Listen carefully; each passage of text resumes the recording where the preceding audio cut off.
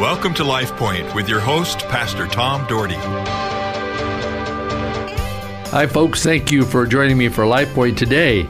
In the studio with me, I have the prestigious, the famous, the most incredible man that I've been around a long time. His name is Don Bertelsen, former pastor of the Oregon Trail Church of God years ago, and now he leads the seniors group at Cloverdale Church of God, and he is a group that's just bouncing around, rolling like crazy. Don, good to see you. It's good to be with you, Tom. Always enjoy this time together. Well, you have really built a growing group at the church there. You've got a group that's 50 to 60 and over, mostly 60 and over, that, man, you run sometimes 70 people in that room and usually always 60 or more. And it's just a happy group, and they enjoy it. And you teaching recently? You went through Exodus, right? And then we just finished a study on the book of Hebrews. The book of Hebrews. And then so we have next week, we're stuffing Easter eggs for our Easter egg hunt for there. But then we're going to start a study on Paul's prison epistles. We're looking at the letters to Ephesians first. And so we'll do those. That's what's coming up next. Nice. Well, you folks might wonder how why stuffing Easter eggs 3 weeks after Easter. But we are pre-recording this show right before Easter. Yeah, so you can strike that. Yeah, no, you don't have to strike that. That's great. You know, they know that I have to pre-record shows or it'd never be on the air. But anyway, Don has been a real blessing to us in the church and just a tremendous teacher, very, very gifted teacher. And so I asked him to join me today as I share. He's going to be with me in studio today and tomorrow. And so anyway, Don, it's an interesting note how much finances play a role in America and the world. But much of the world doesn't understand it like we understand it because we're a wealthy nation. The United States of America is a wealthy nation. And I have been to a bunch of poor places in the world. You probably have too, that is just where people are starving, living on the streets, and, you know, just amazing. And we all used to go on mission trips. And I tell you, I went to Mexico one time, and the streets were dirt and the homes had dirt floors. And as we went and visited this church, they talked about their church was going on a mission trip. And they said, well, where are you? I said, where are you going on a mission trip? I thought, man, this is a mission itself. He said, oh, we're going to southern Mexico where it's really poor. I thought, really poor? And then they told me how poor it was. And so, but they had such a heart for that. And as we would know in the church, you know, it's not always easy with money, and you hate asking for money, but we're grateful for people who tithe. But and of course, Don, you pastored for how many years? Well, almost 30 years between the two churches. Almost 30 years, around in Bakersfield, California, and Caldwell, Idaho. And did you ever deal with financial issues? Oh, always. It always was a challenge. But somehow God pulled us through each and every month. Sometimes we wondered how we were going to do it, but then you stop and pause and you talk about the missions out there, and we were really in a good place. We had a building; it was paid off. We just are blessed, and sometimes we need to see the dirt floors in Mexico to remind us just how blessed we are. It is, and in fact, our youth group this summer is going to downtown L.A., inner city. Yes. And of course, you're from L.A. Yeah. So you can relate. In fact, you're from East L.A., right? Yeah. My mom's family lived in El Sereno, which is just the other side of East L.A. And so, yeah, I'm familiar with that area pretty well. So. Yeah, and it's right now, it's certainly a mess, but we're trying to go minister to those people. And you know, the world really responds to things, and our church has responded to things over the years. The different things, like when Katrina hit years ago, church took a great big offering. I mean, it was like $20-some thousand we sent down there. And then recently another one through Convoy of Hope, we sent them for Ukraine at, I think, $11,000. And people respond to needs, and that's what's needed. If we honor God, He will provide for us. You know, and I think He's done. I have seen that. I'm beginning hard to believe. It's almost my 6th year at Cloverdale, and I have seen that through the years of how the Cloverdale Church responds to the needs of not just our community, but the community beyond.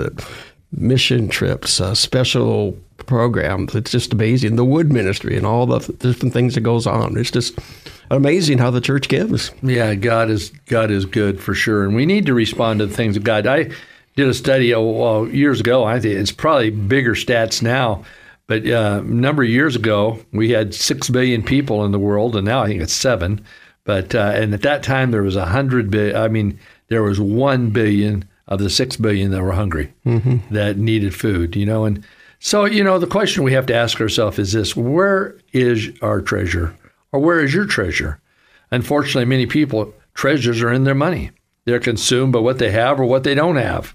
And of course, now, and you and I are in that retirement age and Social Security and all this kind of thing. We're looking at the next step. How are we going to make it now? And I think you were like me. We didn't overly prepare when we were younger. If we knew what we knew today, we'd have socked a lot more away in some of those IRAs and different things. Boy, if I would have just, what's the old thing? If I'd known today, back then, what I would have been doing or whatever, a few extra dollars just a week, what a difference that would make. And try to encourage my kids to do that and teach our young people just a little bit. If you put it away, you don't have it, then you'll have it when you need it. And so...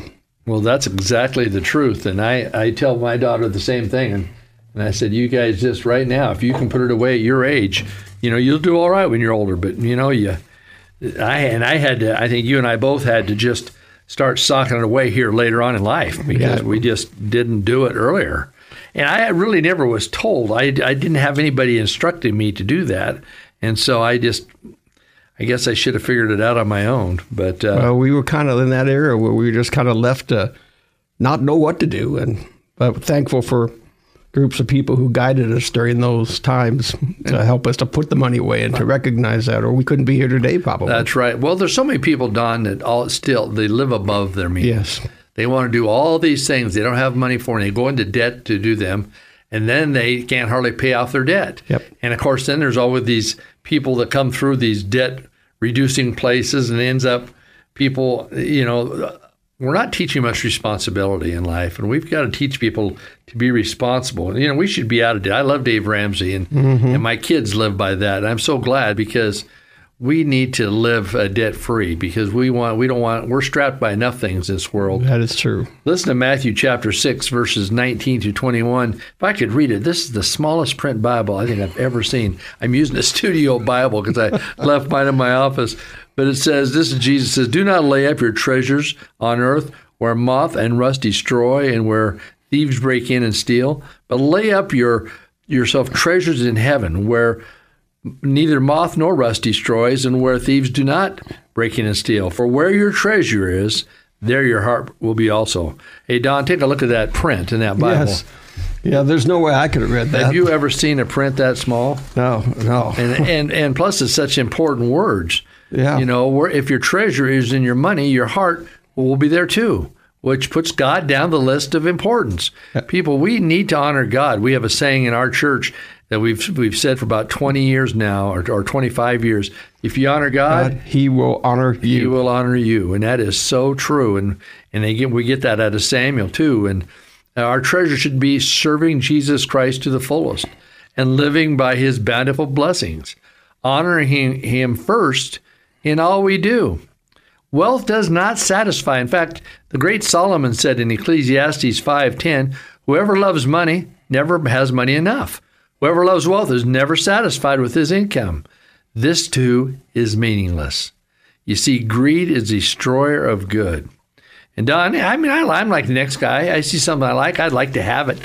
As you well know, I really like cars, and you like cars too. In fact, you've got some antiques. You have 3 antique cars. I have 2 now because I'm combining one. But I have a 240Z and a 75 Porsche 914. That you inherited by somebody in your church. Yeah, gave it to a friend of mine. We were rebuilding it together, and then he sadly died of cancer. But he left it to me to finish up, which is a challenge in itself, because on a good day, I know where to put oil in a car. Yeah, and I like old cars too. In fact, my friend Mel, I talk about some on the show, he gave me a 55 or 56 Olds, and that was kind of fun, and I would have had to fix it up too, but it was good enough to drive a little bit, so I've eventually sold it. But you like things. I mean, I keep looking. One of my hobbies is I look in the Hemmings magazine for used classic cars, and I'm always looking at them. I don't know why, because I'm not going to buy it. But I say, oh, man, I'd like this. I told my wife, having a car like that's like a savings. Maybe we ought to get one for a savings, but I don't know. You've heard people say, I've had many people say, if I had $1 million, I would help this person, that person, this organization, that organization. Then wealth comes their way, and how fast they forget their promises. When I die, I want to leave my kids enough money where they can live comfortably, and through that, they totally left God out of the picture and never hardly gave him anything, some people say. Now, I don't think that'd be the way with my kids, because I think they love God so much they want to honor him. But, we need to be content with what we have. In fact, Hebrews chapter 13, verse 5 says, keep your lives free from the love of money and be content with what you have, because God has said, never will I leave you nor forsake you. And I think that's the important thing here, Don, is the term love of money. Yes. Not to have money. I think we have a lot of wealthy people. You and I both know some very wealthy Christian people who are generous for the things of God. But when you love money so much that it becomes for God, it's called idolatry. And it's against what God would have. And it's important for us to put God first in our giving and our money. But it's not easy to teach sometimes. No, the scripture just beyond what you read here early in Matthew about serving two masters. Yeah. Well, if we're so wrapped up in serving and doing things with money, as you said, God begins to take a second place in our lives. And that's right. And God didn't call us to live in poverty, but we're told to provide for our children. As parents, we take care of our kids and need to help them. My father gave me money growing up, and he taught me how to give 10% to the Lord early on. So I started doing that. We as parents shape our children's lives, and that's something we need to do. Well, we're out of time, Don. We're going to continue this tomorrow. You're able to come back with me. I'll be here tomorrow. All right, Look forward folks. to it. Good. Well, join us again, and I hope this doesn't scare you away, because you want to be able to be a servant of God through stewardship. Have a great day. LifePoint is a ministry of the Cloverdale Church of God. If you would like a copy of today's broadcast or would like more information about the church, please call us at 208-362-1700 or write to Cloverdale Church of God, 3755 South Cloverdale Road, Boise, Idaho, 83709. You may also visit us at our website, www.cloverdalechurch.org. Thank you for listening, and have a blessed day.